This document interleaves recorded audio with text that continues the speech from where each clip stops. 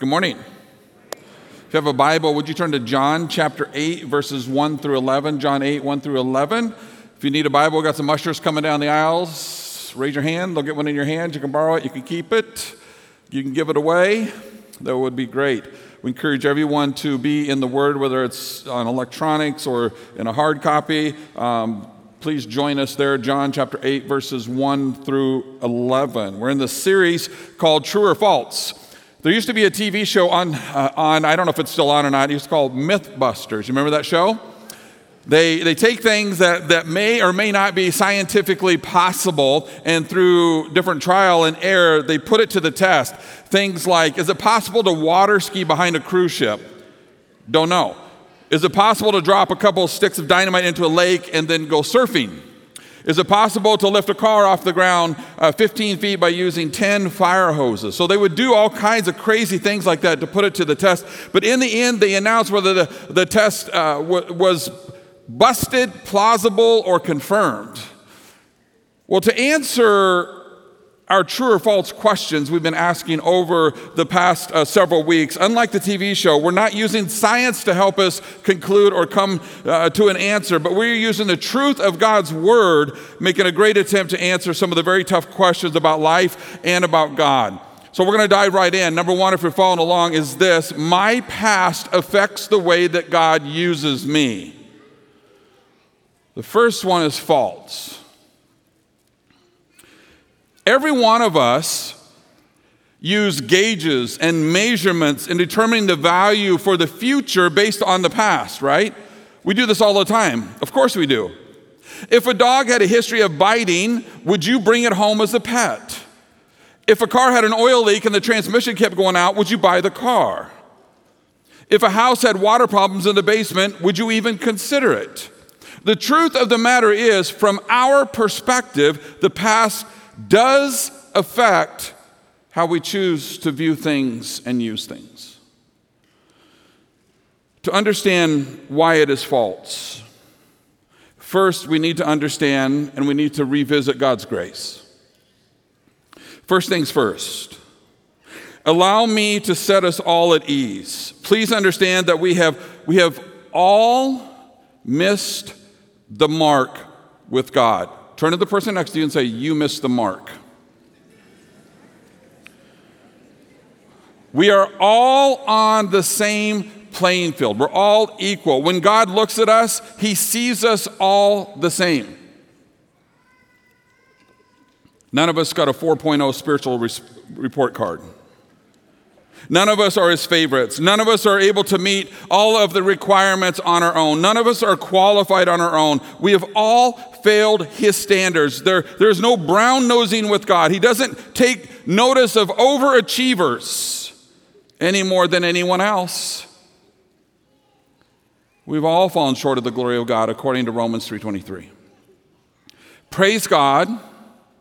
Praise God that He was unwilling to just turn and walk away from us, leaving us in that place, in that condition.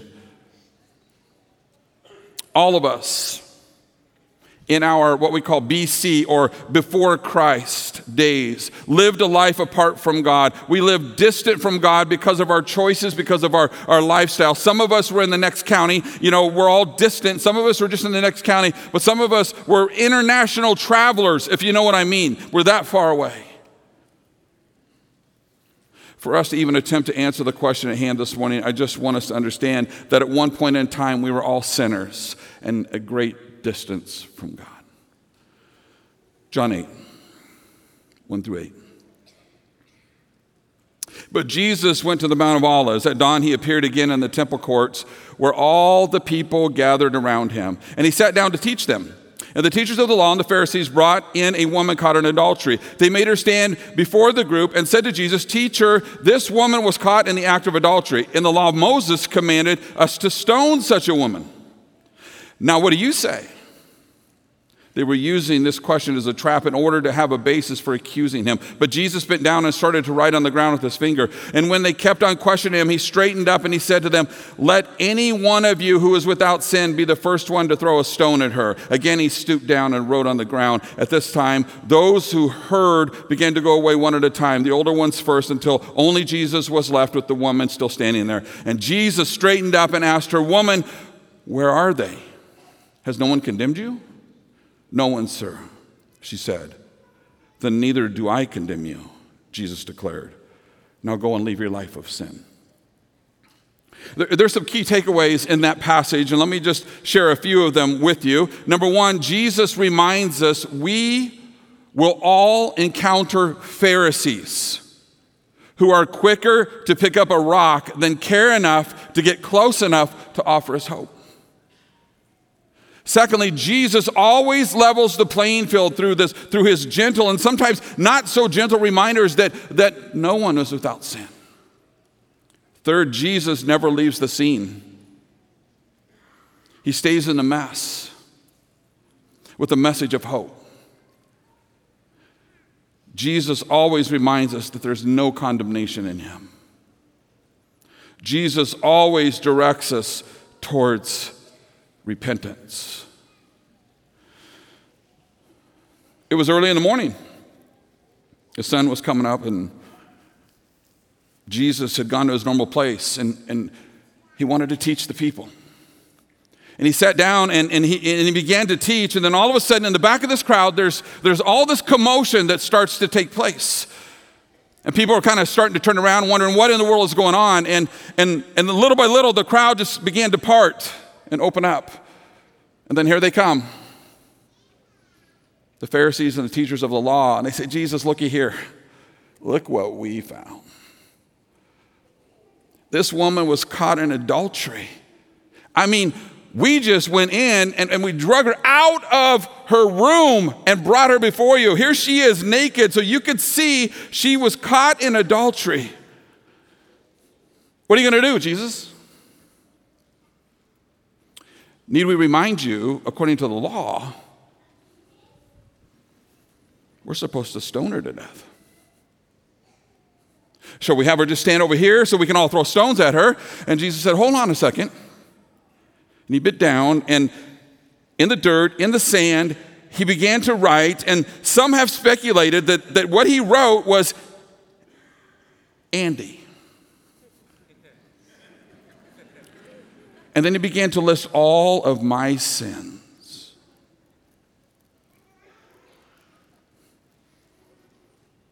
And then they looked and they're like, that's my name. And then went away. And Jesus said again, "Hey, who's without sin, go ahead. I understand what the law is. Go ahead. You go first." He started to write again. Lori.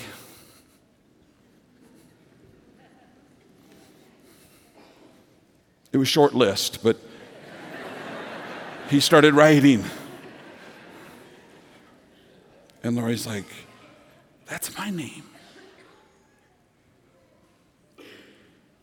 And she went away.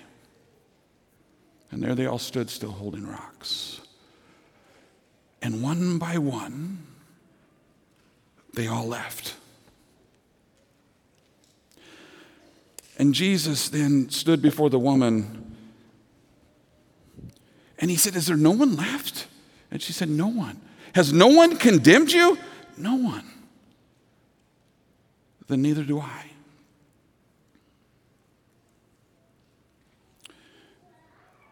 Now go and leave your life of sin.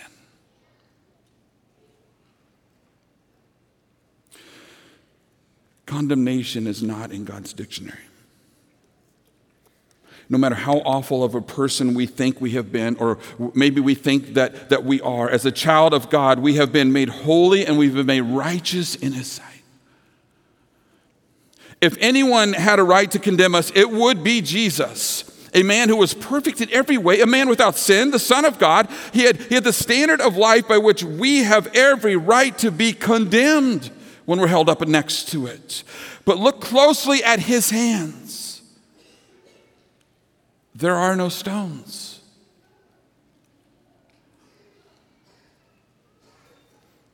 Only scars.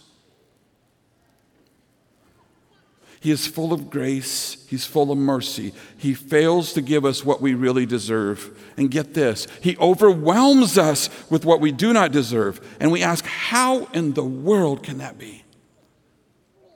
We all have a tainted past. There isn't an innocent person in this room. There isn't an innocent person joining us online. There's not one who doesn't deserve to have Jesus just pick up a whole handful of rocks and pummel us to death. One right after another. We're all imperfect. We've all fallen short. We've all messed up and still mess up. It's hard to understand, isn't it? I am the wretch that the song talks about. We are the wretch that the song talks about. Without a wretch, the grace is not so amazing. His hands are empty. He holds no stones. Matt and Julia, would you guys come on up? This is Matt and Julia Solom. If you haven't had a chance to meet them, I encourage you to do so. What a wonderful couple. What a blessing you guys are to so many. And you've been to me and to Lori and I as well. Thanks for being here this morning. And thanks for being vulnerable with us and sharing your story. I've heard parts of it. I know it's a really powerful story. Why don't you guys take a minute and tell us a little bit about your life BC, before Christ, and then what it was like when you came to Christ. Yeah, so I can start. I grew up going to church, but I wasn't a Christian. I heard a lot about forgiveness. I heard a lot about salvation, but I didn't hear about sin. I didn't hear about why I needed to be saved. It was a half gospel, and it didn't make sense to me. And I started looking elsewhere to get my questions answered. And the first place that I looked where there was a serious consideration of the questions that I was asking was from atheists. And I went full bore into what they were telling me. I read their books. I listened to their discussions and their debates with Christians, and I believed all of it. I believed that the Bible was written by uneducated people thousands of years ago and that it had no application today. I believed that God was evil and malicious even for all the suffering in the world. I believed lie after lie. And it's worth noting that I believed these things not because I was tricked or I stumbled into this, and it wasn't conscious, but it was because I loved my sin. And atheism justifies your sin. There's no judgment, there's no accountability, there's nothing. Anything is permissible. And I had my sins. I had a lot of pride, a great deal of pride, arrogance and lies. I had lust, greed, anger, hatred. And I didn't like the consequences of those things, but I loved those things for myself. And so I wanted to keep them. And I was about 14 when I would call myself an atheist for the first time. And I stayed that way for a very long time. A little ways into college, I met my now wife, Julia, and she wasn't a believer either. And we both had our sins, and we hurt each other in big ways because of that. And something was missing from our relationship. But eventually we cobbled it together enough where we decided to get married. And in premarital counseling, we took an assessment, and it told us that our spiritual life was basically nothing, which is what you would expect from an atheist. And that didn't bother me so much in one way, but in another way it did bother me because we wanted to have kids and we were thinking about what we might teach them. And atheism didn't seem like a very good thing to teach. It was teaching somebody to not believe in something. You have to have something positive. And so that kind of woke us up, and we decided we were going to look into religion again. All of them, actually. But we started with the Bible that we had never read before, neither of us. And so we started reading that, and over a period of about a year, we were reading the Bible, and we were getting into a small group, and we were looking for churches, but we still weren't Christians. We were still resisting the truth, and we were getting better in some ways as we were convicted of truth in the Bible, and my atheism was slowly being dismantled by the truth of God's word through that, and my arguments were falling apart. But we were still resisting. And it was a little while after we came to Bethel that we made it our church home, that we had heard the gospel clearly enough for long enough, and we had been reading the Bible, and it's true that what Hebrews 4:12 says, that the word of God is living and active, sharper than any two-edged sword, able to penetrate to even soul and spirit, joints and marrow, and judging the intentions of the heart. I felt that, and I was filled with sorrow at the true understanding that my sin was crimes against God, thousands of them, hundreds of thousands of them, that put the death penalty on my head.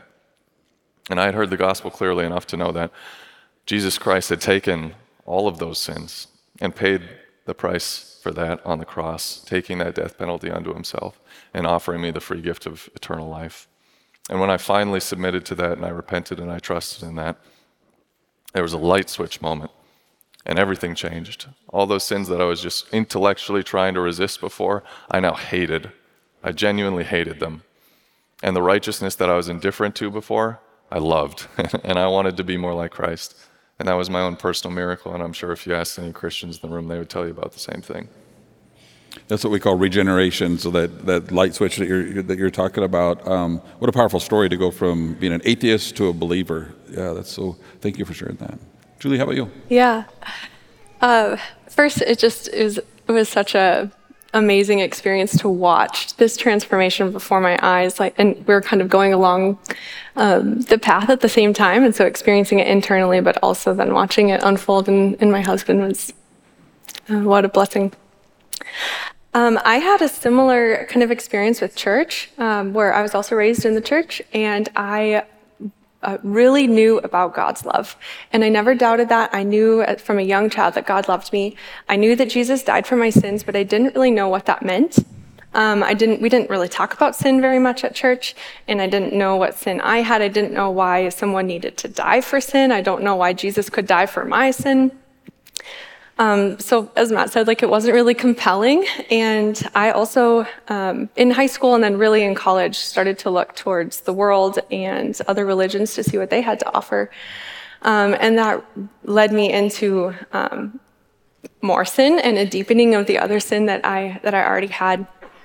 And ultimately, it did look like a rejection of God, and I kind of made God into my own image, and so there was idolatry, there was pride, manipulation, deceit, a dishonoring of my sexuality, a use of drugs and alcohol, a perverse mouth. The list could go on, but you get the point. I was riddled with sin, and I had been so confused that I didn't recognize my need for a savior. And I think the structure of going to church on Sundays and Wednesdays and doing everything that I was supposed to do and living in a home that was pretty stable and my desire to please people kind of kept me in that space of not recognizing my need. So when I went off out into the world and started to kind of figure it out for myself, that's when I kind of recognized through how it made me feel. I was so anxious. I was just numb also and lost and angry, and that's when I met Matt. So a great time to meet a husband. But as he kind of unpacked that, I'll skip ahead to coming to Bethel. There was certainly a lot of conviction and change that happened leading up to this point, but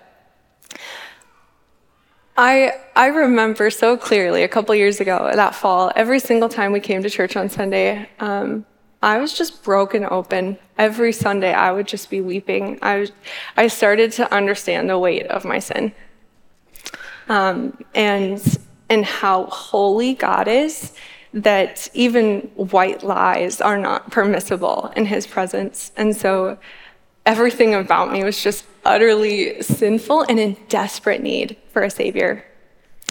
And because Jesus is without sin, he can take that, and he did. He took my past, my present, and my future sins upon himself and was able to offer the perfect sacrifice.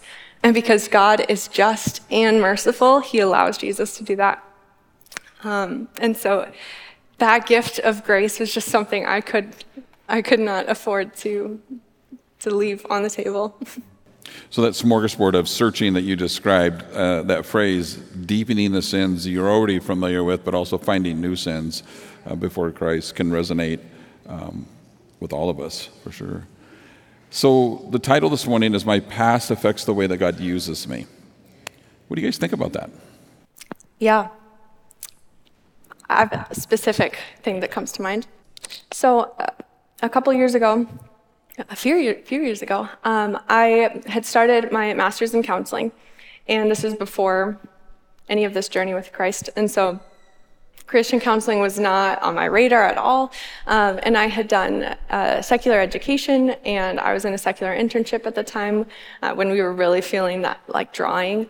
And I started to question if this was, I guess I started to question just counseling in general. Like, it started to feel so empty without the hope of Jesus, without the hope of eternal life. And I can't heal people. And so it just felt like, what am I doing here?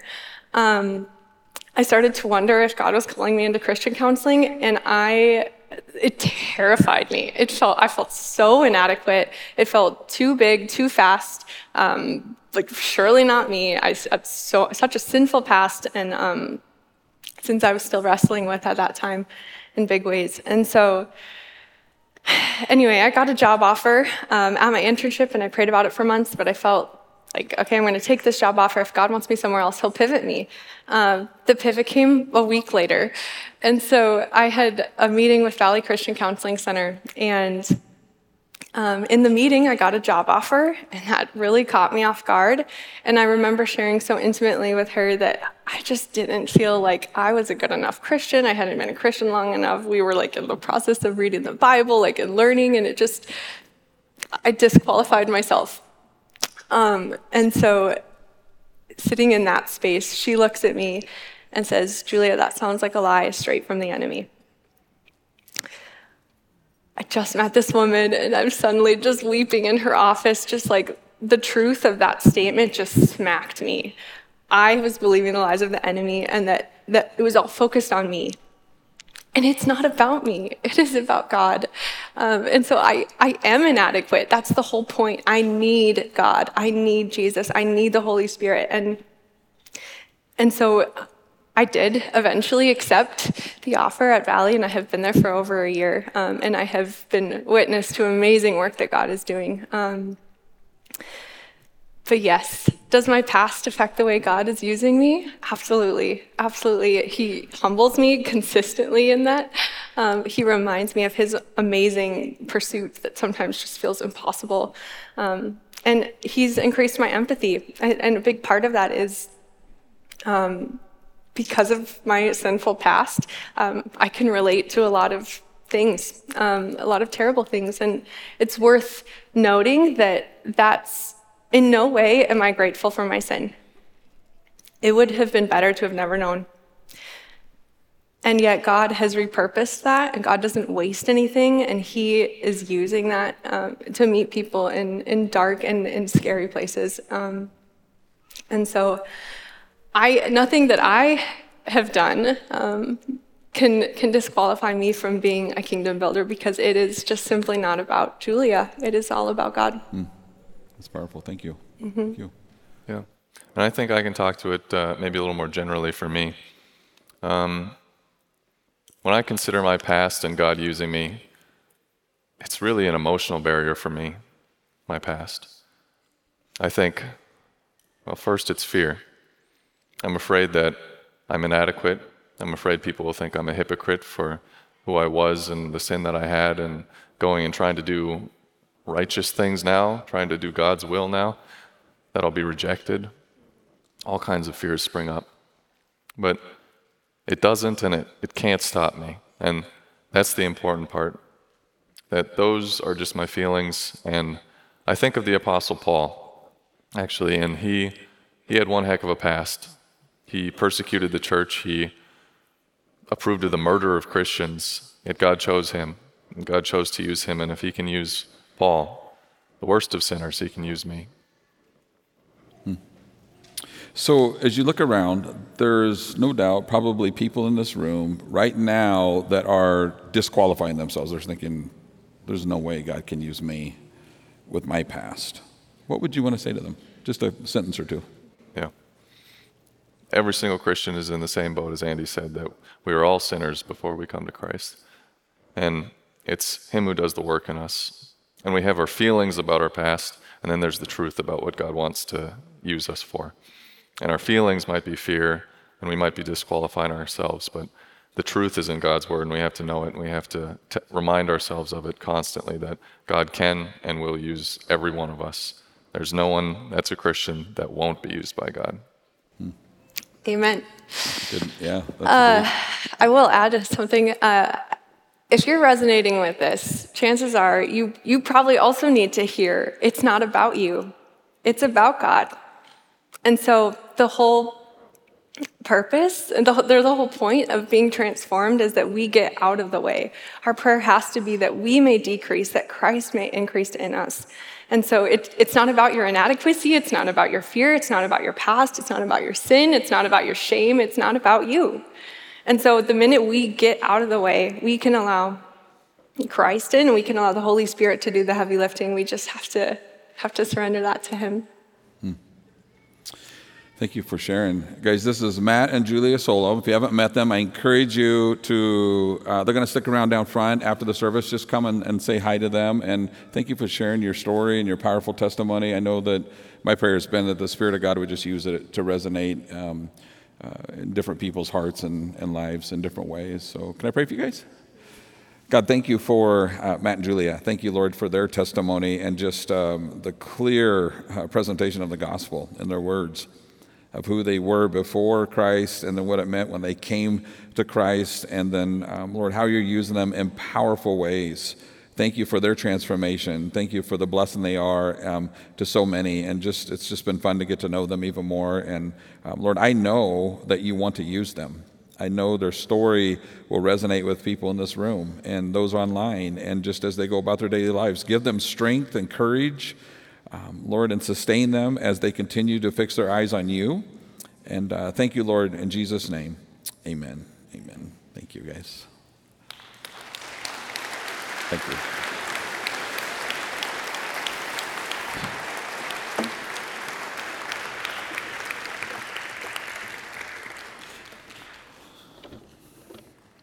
Secondly, just a little bit shorter, my past affects the way God uses me, and Julia kind of mentioned this. It's true. It does.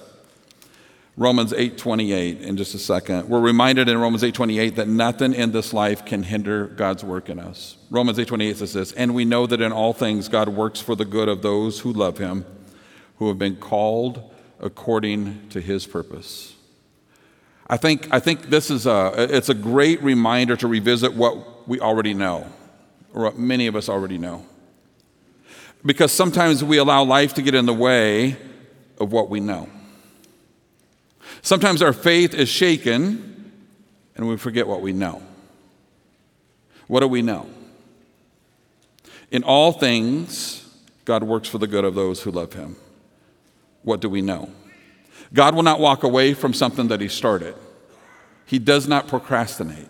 He does not cut corners. He is faithful every time to complete what he has started. What do we know? The things that we go through in life, no matter how difficult, no matter how painful, God uses them for our good and for his glory. No one ever said that becoming like Jesus or going through the transformational process is a cakewalk. No one ever said that. And the second part of this verse, who have been called according to his purpose. Every true believer has been called, drawn by the work of the Holy Spirit. Not for one's own purpose, but according to his purpose. I want you to listen to this statement, and they both alluded to this in their testimony. Maybe you've never thought about it this way. Our salvation is not about us.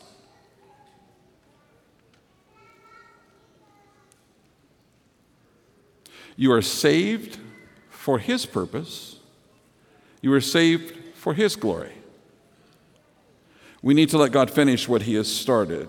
I don't know where you are at in your relationship with Christ right now, but if you have crawled down off of the potter's wheel, so to speak, that Romans 8:28 is this invitation to get back up on the wheel. Because one way or another, he will finish his work, the work that he started. We can either insist on that God does it our way, or we can get out of the way. God uses your past, your trials, your shortcomings, your temptations, your sins, not to disqualify you. No, there are pieces of the puzzle that God uses to prepare and position you for his purposes, despite all of your mistakes and failures.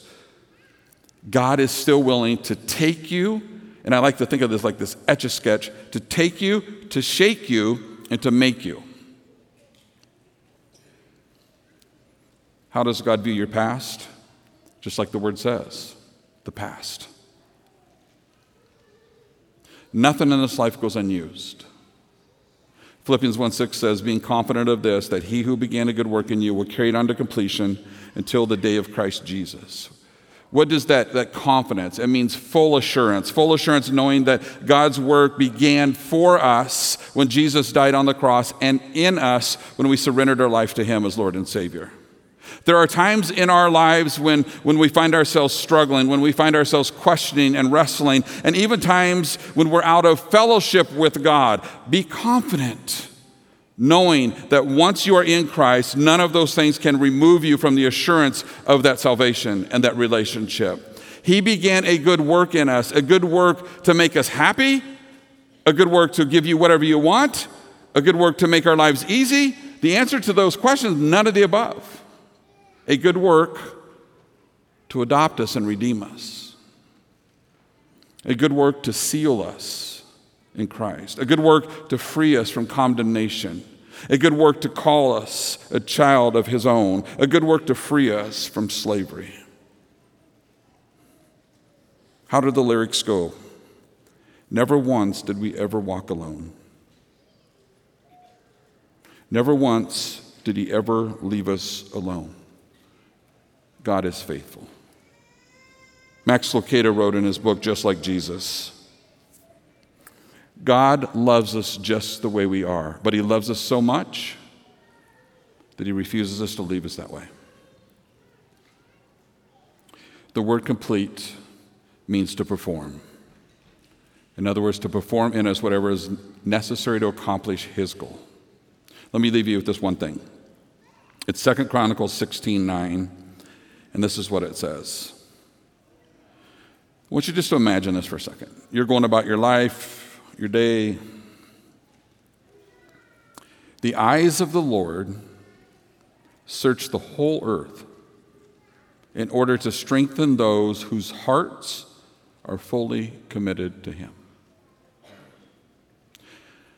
Father, thank you for your word. Thank you for the powerful testimony that we've been able to listen to and be a part of this morning.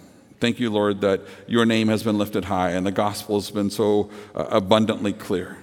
And I pray, oh God, that if there are people here this morning and those who are hearing my voice, who are online, through the radio, God, that the Holy Spirit is stirring in them right now. For those who don't know you personally, Lord, that there is this calling, this drawing, the work of the Holy Spirit is working. And for those of us who are believers, but maybe we've strayed or we're out of fellowship, so to speak, with you, and Lord, that you are calling us back. Thank you, Lord, that you never give up on us, you never quit on us. In Jesus' name, amen.